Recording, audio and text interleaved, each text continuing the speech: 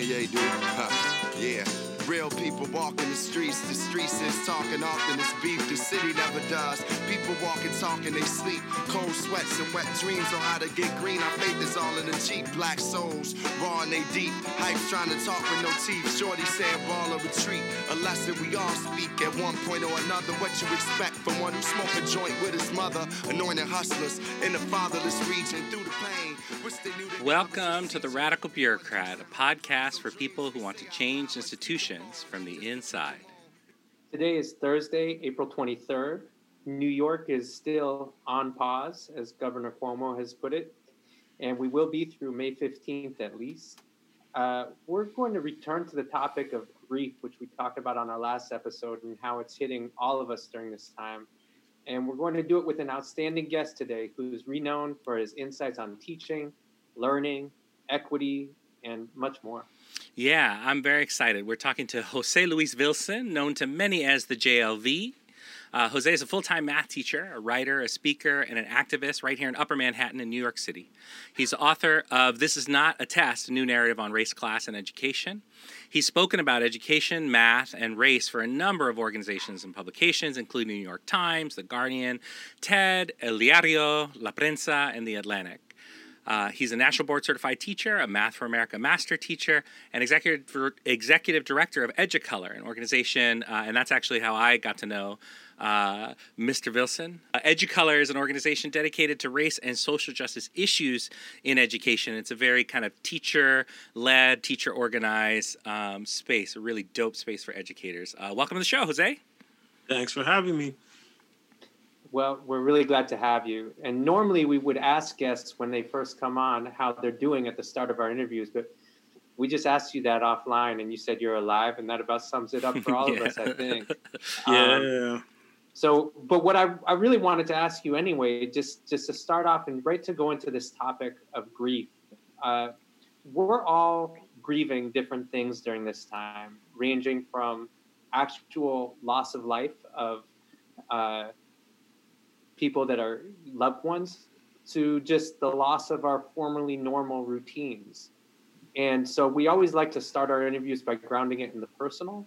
And I just wanted to ask you, how is grief coming up for you during this time? You know, however personally you want to share your answer to that question. There was a time prior to this stay-at-home order that I would wake up to the sound of an alarm. And this alarm was reliable. At 5:30 every weekday, I'd wake up. I would have about an hour before I needed to hop on a bus. And then I would hop on that bus, hopefully catch the 116 up to the C or B, up to the A, and then get to school reliably at about 7:20 with coffee in hand from the bodega. Like that was a normal thing for me. Mm-hmm. These days, I don't know when I'm going to go to sleep. I'm usually woken up by the sound of an ambulance, some sort of siren, and I'm usually in touch with some sort of siren blaring out of my Harlem window daily.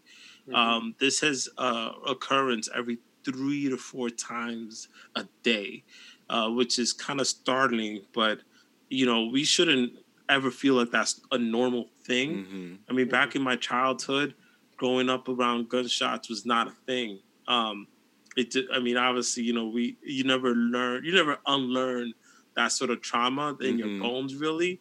But that kind of reminds me how many of us, you know, are constantly having to deal with all sorts of trauma and grief. And this is just a new era where, you know, the sirens were kind of always blaring in my childhood. But these days it's because I know that there's this unknown fear out there. So that's kind of how I'm dealing with it. Not to mention that as an educator, I'm lost without my classroom. I am lost without having the actual face-to-face contact with students.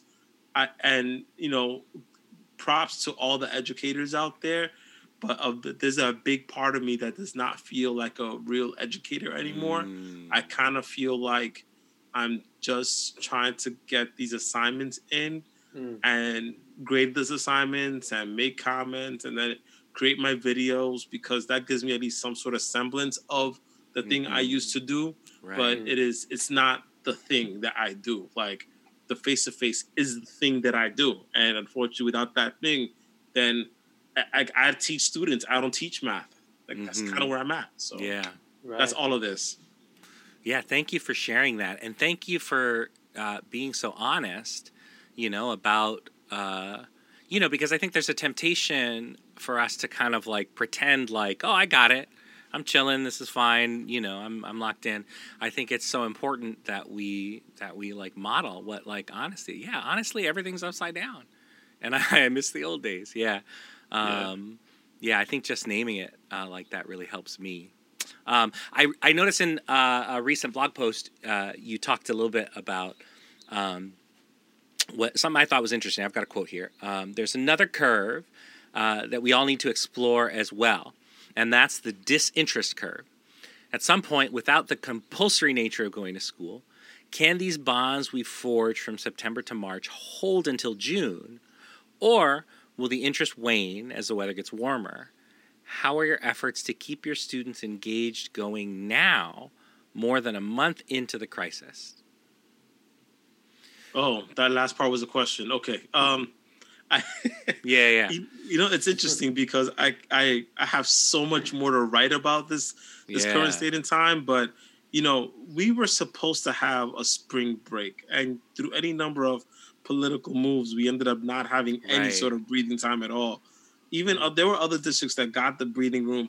We never got it. So, but what ends up happening is that when students see that we were supposed to get something and we didn't get it, they're going to take it anyway, because who's going to stop them? So a lot of my students ended up just taking the break, and we just had to sit back and say, okay, like, that's your prerogative. As far as interest is concerned, it waxes and wanes. I feel like there are days when I get a lot of students. There are days when I don't really get a lot of students. So in order to mitigate that, I've decided to just post videos and then make my Google Meet sessions into like office hours. And that's kept a lot of the stress off my chest. And then even today, I had like a good 6 or 7 kids that showed up. We talked for the first 10 minutes about math, and then we spent the next 20 minutes just, chilling and, talking about random things. So I think that was the best way for me to mitigate that, because when I tried the whole, let me replicate school the way I would do it, including having a do now, having a lesson, trying to get kids to participate, asking questions, and doing all that stuff, I felt my chest just like super tight and stressed. And of course, and me being in the hood, I'm like, wait, is this allergies or is this the Rona? Like, oh my God. But in my mind, I'm like, yo, like one of these things is going to kill me. It's going to be stress. It's going to be allergies. Or it's going to be, coronavirus. Right. So in order for me to eliminate at least one of those factors, I decided to just, keep it as, low stress as possible. Yeah. So that's kind of where I'm at. I still feel like the kids are turning in assignments, but they're doing it in their own way. So they may take one day for English, another day for math, another day for, they have their own schedules. They're flexible with it. And we're going to have to trust them unless we don't see them at all, in which case we got to reach out. But yeah, it's been really weird as far as interest is concerned, because the old ways of us measuring interest in terms of students, especially face-to-face, is no longer the case in this era right now. Yeah. There's so much there that I want to respond to. I want to, the first thing you said about just the fact that you as teachers never got time to breathe. So for listeners that don't know, New York City had a spring break that was supposed to start the Thursday before Good Friday. It was going to be Thursday, Friday, and then the full week afterwards. And initially, the teachers union kind of beat the school system to the punch and put out a letter and said, we're not going to have the full spring break, the full Monday through Friday, but you will get the Thursday and Friday. So people kind of assumed that was the deal. But the actual school system, the chancellor said, well, hold on, we're going to put out guidance. And when they finally announced it, they said, no, that was never the plan. There's not going to be any days off. But in order to lessen the load for teachers, we're going to give them some material, and it's going to be project based. And so it's not going to be the same kind of load for teachers. And the reasoning there was that, parents needed to have something to keep their kids occupied during that spring break. That was a lot of the rationale. And so it's interesting to hear Jose talk about it. And what you're saying is, well, there were a lot of teachers who were like, we really need a mental health break, but it sounds like your students needed that kind of break as well. Is that right? Am I hearing that right? That's more than right. The students ended up just taking the days anyway, in a way that adults cannot. So good on them. Yeah. And then the other thing that you said there that I wanted to respond to was you were talking about what a math lesson looks like. And you have the video chat and, you talk about math for 10 minutes, but then you talk about these other things for 20, 25. And a lot of times the jargony word that we use in education for connecting with students is social emotional learning. But we want to get a little bit more specific, right? Not just in terms of, well, how are you connecting, making your lessons social emotionally relevant, but this idea of grief. I'm just curious if you have any ideas about how we make space for grief in this remote learning environment, and you can tackle it any way you want, because you can talk about it as a teacher, like how do we make space for teachers and your colleagues to grieve? I don't know if it's happening through your team meetings or school like staff meetings or whatever kind of communication you're having, or what you think should be happening, or how you allow students to process that grief. I don't know if students have expressed to you either how it's impacted, who the sicknesses have impacted their family members or themselves, or just like you talked about before, the loss of the routine. So I'm putting it out there in a general way, and I'm curious about your thoughts. Just where does making room for grief fit in right now?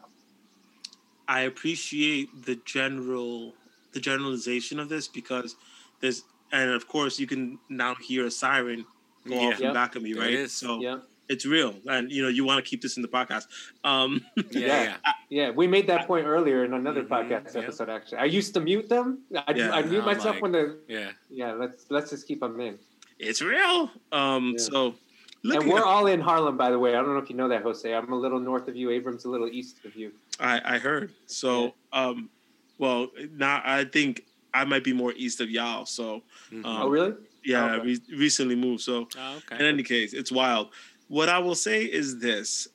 This is the roots, is if you were already graceful before COVID, you are in better shape to handle the moment than if you were not so graceful beforehand. And when I say graceful, I don't mean eloquent. I don't mean that you move in ways that aren't clumsy. I mean that you were able to extend grace to your students whenever and wherever possible.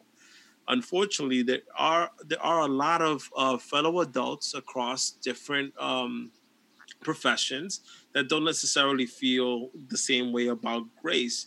But then COVID hit, and they just didn't know what to do when you used to have 30 students who folded their hands at you, and they were able to participate at all times, and now you only have 5 or 6 kids paying attention at the time that you decided to, right?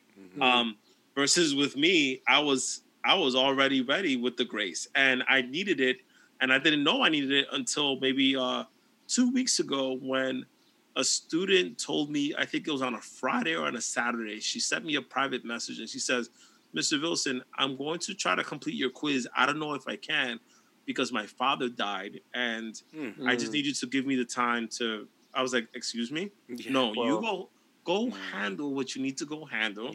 My assignment can utterly wait. And, you find out, any number of our students have parents who had passed away or were affected by COVID-19, and any number of situations were happening at home. And I was generally in tune to that anyway. So the grace, the pocket of grace was always within me, right? So I was cool with it. And I was able to tell the rest of my staff. I don't know if the rest of my staff got wind of it before I was able to put that out there for the rest of the adults. But I think these are ways that we have to be thoughtful. I'm not that great with self-care too, mind you. So I'm not great, but what I am great at is communal care. I'm very good with community care. Yes, being very thoughtful about checking in with friends, checking in with the other people, making sure that we're good, and trying to build different conversations, whether it be text. And of course, those of you who are familiar, I set up like a 2-week institute on Instagram, not for the likes and the views, but because I felt like there were parents who were literally struggling with teaching their kids math. And I was like, if I could be at your service, I totally will. So I did that. And that transformed into a YouTube channel where I just said, you know what? If you want to give your kid a lesson for like 6-7 minutes, here's maybe a resource for your kid. And that seemed to be a beautiful thing. But that was my way of like saying like, hey, I care. And here's some ways that I can show that for you, not because of anything else. Right. Yeah, what you're saying is so profound. This idea of grace. And I think what I've been thinking on a lot is the ways in which we act out the same script that was acted out on us when we were in school, and how without thinking about, this is implicit bias, right? Without thinking about it, we rush to these quick answers and solutions on ways of being and treating people. And graceless is a good way of putting it, like that's not something I want to be described as when people look back on the time that I spent in this crisis. I want people to think of me as somebody who was graceful, who moved from a place of abundance, not a place of, what the rules say and what you have to do, and I think that applies up and down, right? Like, it's one thing with kids to show grace or not show grace. You want to be strict, people think, or whatever. But like, even with adults, even with people we interact with who are, serving us, right? Like making food or packing groceries or whatever, right? Like the ways in which we show that grace, like that's so powerful. So, and I do think that in some ways is an antidote to that, that real heaviness of that grief. That's right. And of course, we look at the cases, and that's why we needed the racial breakdown, right? Because when you actually look at the COVID cases, you start realizing that, Washington Heights, where I teach, you have over 600 cases, probably more at this point. And a lot of those parents are, the parents of of the children that I teach, which is connected to my own classroom. So naturally, if I wasn't thinking about that before COVID hit, I need to start thinking about that right now, because that really matters for so many of our children and then their own parents. It's just wild that, these are the sorts of things that we should have been thinking about beforehand. But now it took a whole pandemic, which is turning into epidemic now, right? To get that sort of quality into all of us, for us to be more conscientious of folks we now consider essential workers. They've always been essential. Right. We just need to match the energy. Yeah. So I wanted to ask a thing that we try to ask everyone who comes on, which is with all of this going on, you mentioned self-care and, with everything that's going on, is there anything that you look to that brings you that sense of calm or centering, the ability to like be steady and be your full self in the face of all this craziness? What's interesting is that a lot of people tell me to turn off the news because the constant looking at the news makes it hard to really be really stay sane, if you will, for lack of a better term right now. But for me, I feel like, the way I stay sane is by being more informed, because as an educator, I see myself in a way as a public servant, if you will. So any number of people can ask me questions and I can give them really good answers based on the things that I'm able to surmise from the information I've been given. So that's one element. But really, if I'm being honest, I think my son provides me so much of the Right. grounding. Mm-hmm.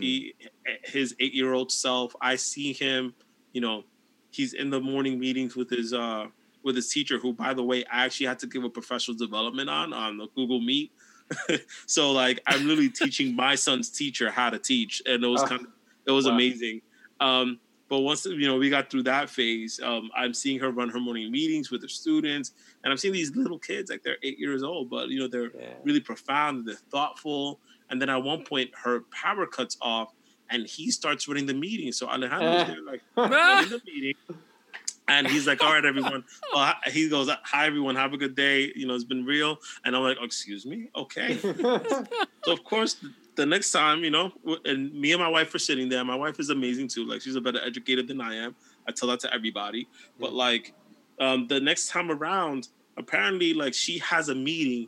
And somehow she found out that Alejandro had ran the meeting. I'm like, let me go look this up. All right, her principal follows me on Twitter. Let me tell. So then, cycle back around. All of a sudden, she says, Alejandro, I heard that you ran the last meeting. Is that true? And he goes, yeah. He goes, well, do you mind running the meeting today? Because I have a staff meeting at 9 o'clock. And I'm like, oh, so wait. So, yes, I'm waiting. Oh man, no, go ahead. I was waiting the situation. Like, wait. You're gonna do what now? Right. That's exactly what happened. And sure enough, he ran the meeting all the way through 9:30. I'm like, okay. So these are the things that kind of have brought me joy in a way, because there is, even though it's not normal, like our children just have a way of just being so pure with it. It's like, this is what I'm feeling now. This is how we're gonna do this, and we got this. Okay, so I think I'm immensely blessed to have the family that I have, and not just, of course, the friends I have, and the ways that we're thinking about policy and practice and any number of things. But I owe everything to my family, so it's been a blessing to have them. I hear you. I have an 8-year-old and an 11-year-old, and I there's something about the developmental stage that the 8-year-old is at in this moment, where there's still so much innocence, but obviously, and I don't know how much of this is personality based, but the 8-year-old just kind of is rolling with it in a way that the stress of the 11-year-old who's in 6th grade is much heavier. But the 8-year-old has a lot of awareness too. He's asking good questions. Today, he saw me reading an article, and he was like, yeah, Dad, why don't we have good healthcare for everybody? And I was like, well, I'd have to read you the article, but I don't know if you want me to do that. And he was like, no, like, I just want to do this. But the kids, those of us who have kids at home, and Abram does too, like it is everything. And it does remind you of just what's most important. I think of myself, as someone like you, Jose, who started teaching before he had kids. I'm like, how did I even do this without kids, right? Like, sometimes when you have a teacher who doesn't have kids and they do something, you're like, I wish you had kids so you would understand, like, the other side of it all. So, indeed. Yeah. Jose, how can people find you? Let us know your social media, your website, whatever you think people should look for right now. What should they be looking for? Oh my goodness. I mean, the easy thing to say is just Google me. That actually works. Yeah. It's wild. Yeah. I know it's kind of a privilege. What I will say is I am hyperactive on Twitter at THEJLV, perhaps a little too responsive, actually. And then after that, it's Instagram, THEJOSEVILSON, the Jose Vilson. My website is always available to folks who want to email me something longer. I tend to have a lot of resources around how people can think about this very issue. I mean, that's how you can reach me, more or less. I mean, I try to be as responsive as possible wherever I can. And I mean, hopefully I can be the person that speaks to the moment, which is really critical at this point in time. Yeah. I know you got a TED Talk out there. Your blog is up there. People should buy your book. I mean, for those who don't know, Jose is really, in a lot of ways, the voice of teachers of color in New York City who are serious about equity. And so, folks who are here know, and he increasingly is known around the country. So we're just really privileged that you took the time to come on, and thank you, and be in touch. Yes, thank you. Yeah, thanks for coming on. Really appreciate it. See you soon. We will. I'll see you. It's the game's nature. When you're glowing, some are loving, some are hate ya. It's real people.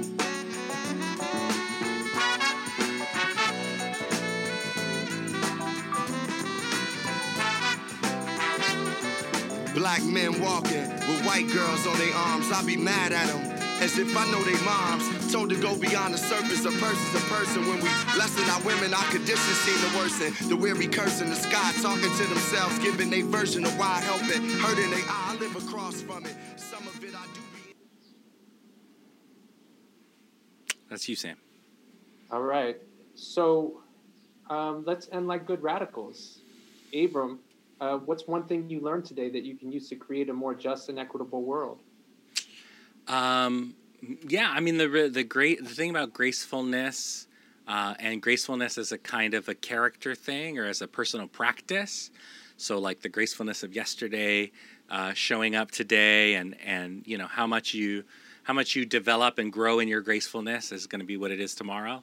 I think that's a powerful takeaway from this. And, you know, as I was kind of reflecting on it, even talking to Jose, I was thinking about my own, you know, really my own interactions as I go to the grocery store and stuff like that. And I think the more of that we have, the more kind of micro affirmation we can give out to people. You know, I try these days to be very like, you know, people will, you know, they'll stutter with you or whatever. And I'll be like, you know, it's okay. Go ahead. You go ahead. It's all right. Don't worry about it. You know, like giving that, just kind of broadcasting that graceful, like, we're okay. We're going to be okay. I think that's such an important source of comfort, healing for our community. So, yeah, I'm definitely sitting with that as we leave. Yeah, I think that idea of grace was really at the core for me of what I heard. And, you know, I'm looking here at some definitions of grace. So the first thing that people often think of, number one comes up is simple elegance or refinement of movement. But number two is courteous goodwill, or the verb is to do honor or credit someone or something by one's presence. And I think for me, what Jose is talking about is honoring the people who you are working with, and who you're working for. And if you weren't doing that before, it's hard to just start doing it now in a crisis. It's true. It's very true. Yeah. Maybe just stay home, stay inside if you're not feeling graceful. You know, I think actually I should also say it is okay if your personality is not very graceful. That's fine. You know what I mean? Mm-hmm. Like you just have to be aware of it. And it is okay to feel like today I'm not very graceful. I don't got no grace left today. It's okay to stay home, rest. Mm-hmm. You know what I mean? Like, so I'm not trying to say like, you know, everybody has to go out and be Pollyanna.